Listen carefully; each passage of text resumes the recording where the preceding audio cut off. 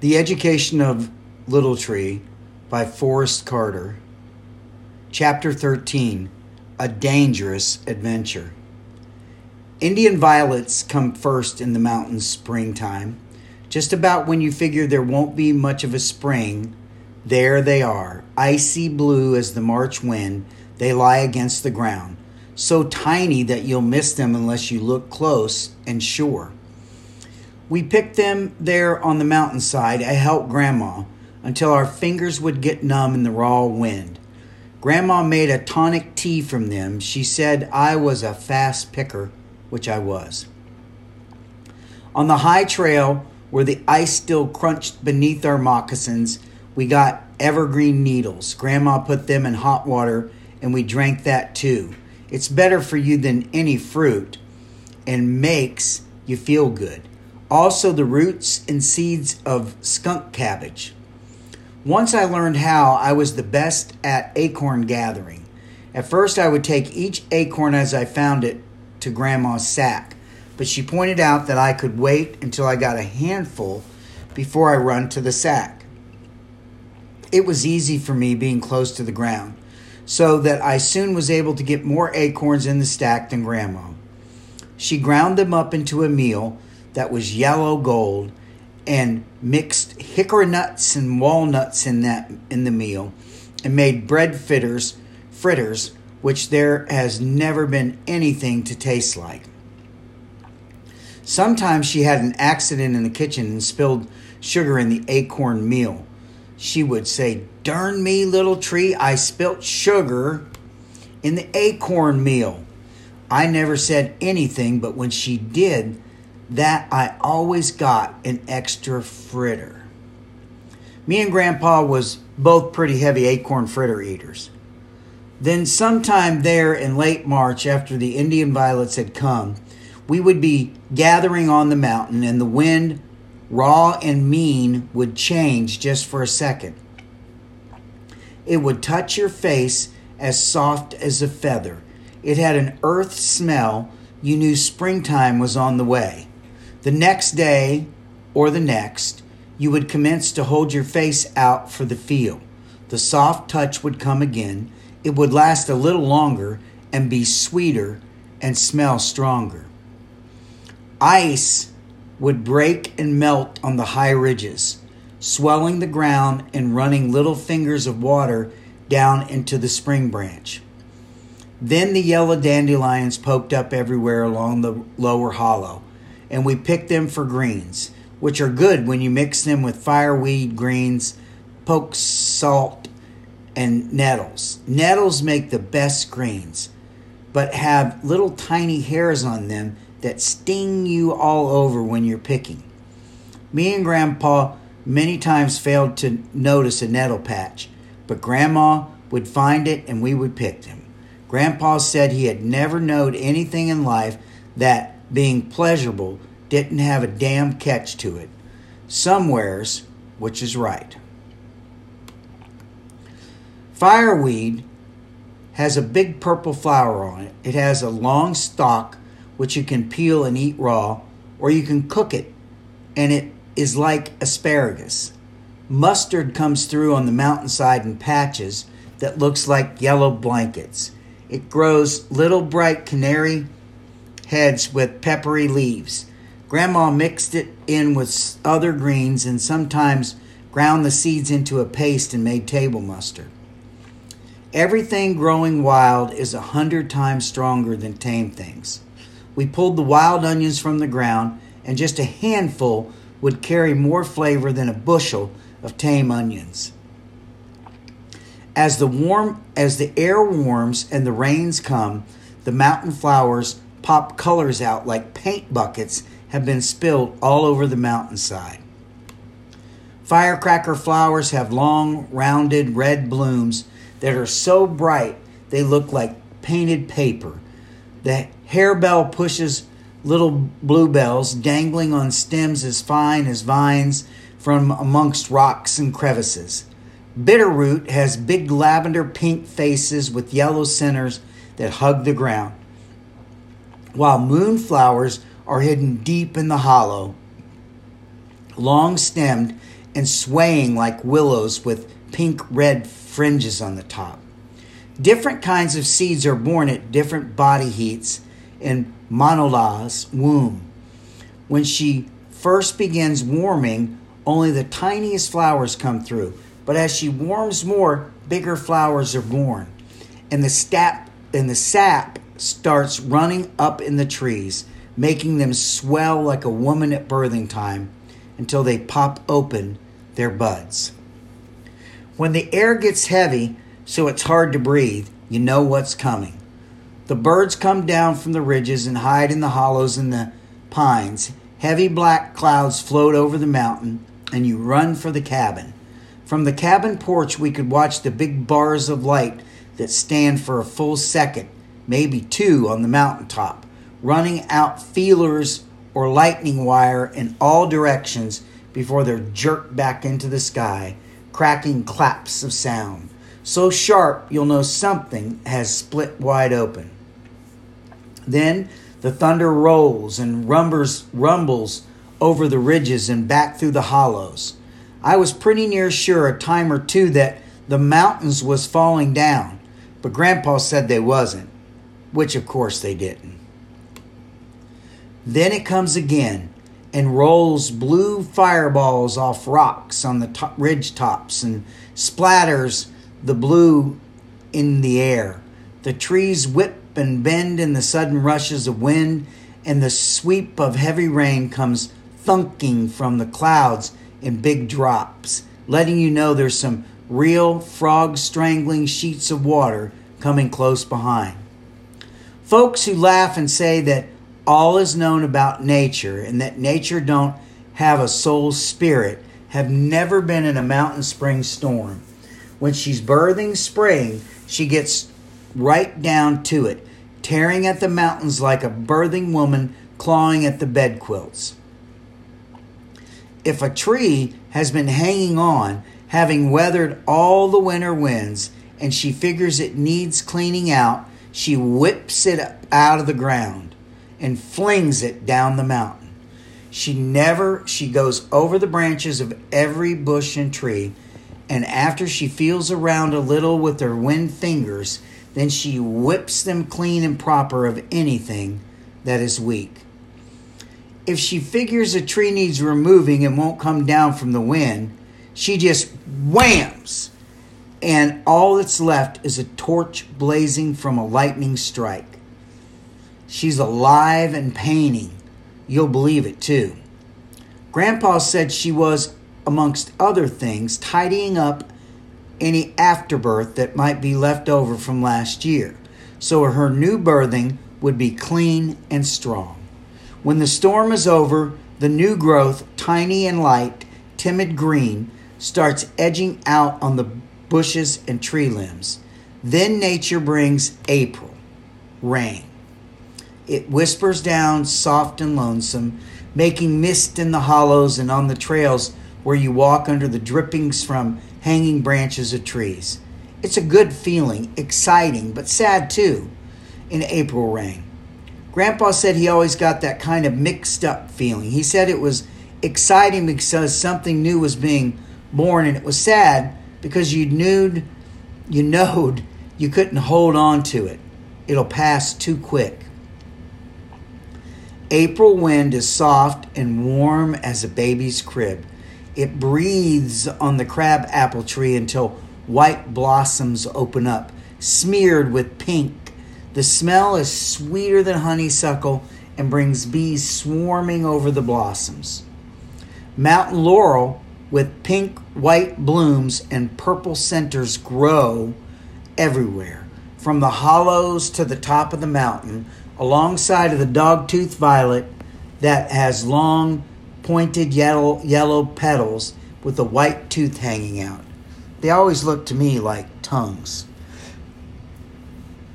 Then, when April gets its warmest, all of a sudden the cold hits. It stays cold for 4 or 5 days. This is to make the blackberries bloom and is called blackberry winter. The blackberries will not bloom without it. That's why some years there are no blackberries. When it ends, that's when the dogwoods bloom out like snowballs over the mountainside in places you never suspicioned they grew. In a pine grove or stand of oak, of a sudden there's a big burst of white. The white farmers gathered out of their gardens in late summer, but the Indian gathers from early spring, when the first greens start growing all through the summer and fall, gathering acorns and nuts. Grandpa said the woods would feed you if you lived with the woods instead of tearing them up. However, there's a right smart bit of work to it. I figured I was more than likely best at berry picking, for I could get in the middle of a berry patch and never have to bend down to reach the berries. I never got much tired of picking berries. There were dewberries, blackberries, elderberries, which Grandpa said makes the best wine, huckleberries, and the red bearberries, which I could never find had any taste to them, but Grandma used them in cooking. I always brought back more red bearberries in my bucket, as they were not good to eat, and I ate berries fairly regular when I was picking them. Grandpa did too, but he said it wasn't like he was wasting them, because he would eventually eat them anyways, which was right. Polk salt berries, however, are poison, and they will knock you deader than last year's cornstalk. Any berries you see the birds don't eat, you had better not eat. During berry picking time, my teeth, tongue, and mouth was pretty continual deep blue color. When me and Grandpa delivered our wares, some flatlanders around the Crossroads store remarked that I was sick. Occasionally a new flatlander would get worked up about it when he saw me. Grandpa said they showed their ignorance of what a berry picker had to put up with, and I wasn't to pay any attention to them, which I didn't. The birds had a trick about wild cherries. Along about July, the sun would have been on the cherries just enough. Sometimes in the lazy sun of summer, after dinner time, when Grandma would be napping, me and Grandpa would be sitting on the back door stoop. Grandpa would say, "Let's go up the trail and see what we can find." Up the trail we would go and sit down in the shade of a cherry tree with our backs to the trunk. We would watch the birds. One time we watched a thrush turn flips on a limb and wobble out to the end like he was walking a tightrope. And then he walked plumb off the end. A robin got to feeling so good that he wobbled right up to me and Grandpa and lit on Grandpa's knee. He fussed at Grandpa, and I told him what he thought about the whole thing. He eventually decided he was singing, but his voice squeaked and he give it up. He staggered off into the brush, with me and Grandpa practically laughing ourselves sick. Grandpa said he laughed so hard it hurt his gizzard, which it did mine too. We saw a red cardinal eat so many cherries that he keeled over and passed out on the ground. We put him in the crotch of a tree so he wouldn't get killed by something during the night. Early the next morning, me and Grandpa went back to the tree, and there he was, still sleeping. Grandpa punched him awake, and he got up feeling mean. He flew down at Grandpa's head a time or two, and Grandpa had to slap at him with his hat to make him go on. He flew down to the spring branch and stuck his head in the water and taken it out, and puffed and spewed and looked around like he was personally going to whip the first thing he saw. Grandpa said he believed the old cardinal held me and him personally responsible for his condition, though Grandpa said he ought to know better. Grandpa said he had seen him before. He was an old-time cherry eater. Every bird that comes around your cabin in the mountains is a sign of something.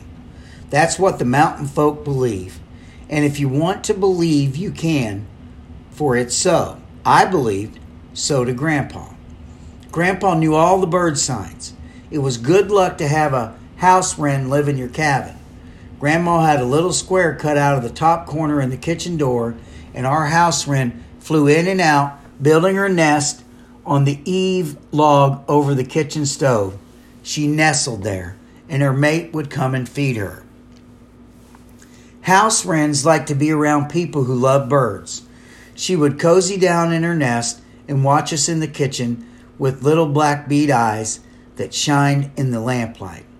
When I would drag a chair close and stand on it, I could get a better look. She would fuss at me, but she wouldn't leave her nest. Grandpa said that she loved to fuss at me. It proved to her that she was more than likely more important in the family than I was. Whippoorwills started singing at dusk. They got their name from their call, for that is what they say.